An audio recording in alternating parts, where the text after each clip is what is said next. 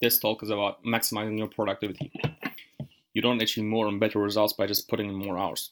I think this is bullshit. I think the more important and underrated part of the equation is the emotional mental state with which you are doing that activity. Because engaging in an activity at a positive emotional state leads to a far better result overall than doing it with a negative emotional state.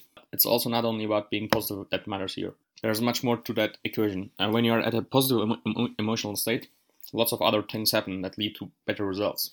You become more courageous to try new things and break your comfort zone. You open up your senses for creativity and imagination, and you are more able to use your intellectual faculty to reason and think and come up with new ideas, which all have a compound effect on the outcome.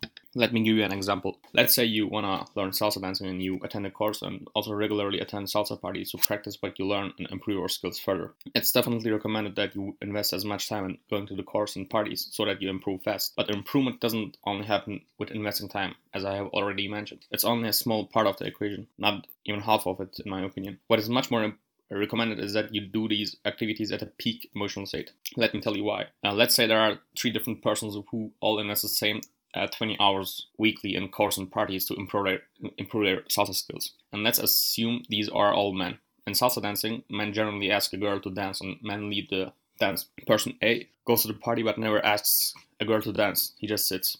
Person B asks girls to dance, but dances only the basics and the figures he learned, never having the courage to add anything new and original to it. Person C asks girls to dance, and dances not only the figures he learned, but he also uses his creativity to try out new figures, and he has the courage to fail at some, or most of them. As you can see, courage and creativity is a huge component here, and maybe in only 1 hour it doesn't make that much of a difference. But overall, in a month or a year, the compound effect and the cumulative effect of the results achieved with a positive emotional state, which also triggers courage and creativity, is huge. It's not even comparable to others. As I said, it's not only about being positive, it's about more about the qualities of ours that are brought to the forefront as a result of being at a peak positive emotional state, such as creativity, courage, imagination, and so on, which then eventually leads to smarter and better actions taken.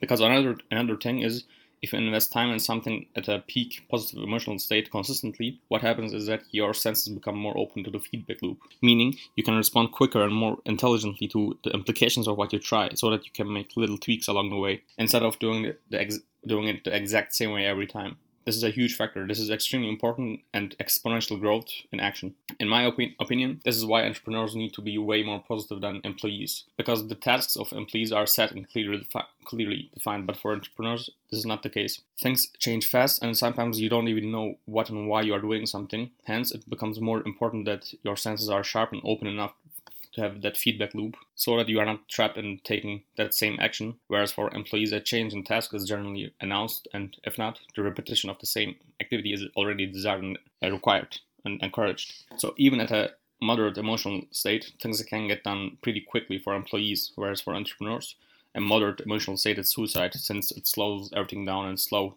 decision making / action is not a good idea for entrepreneurs.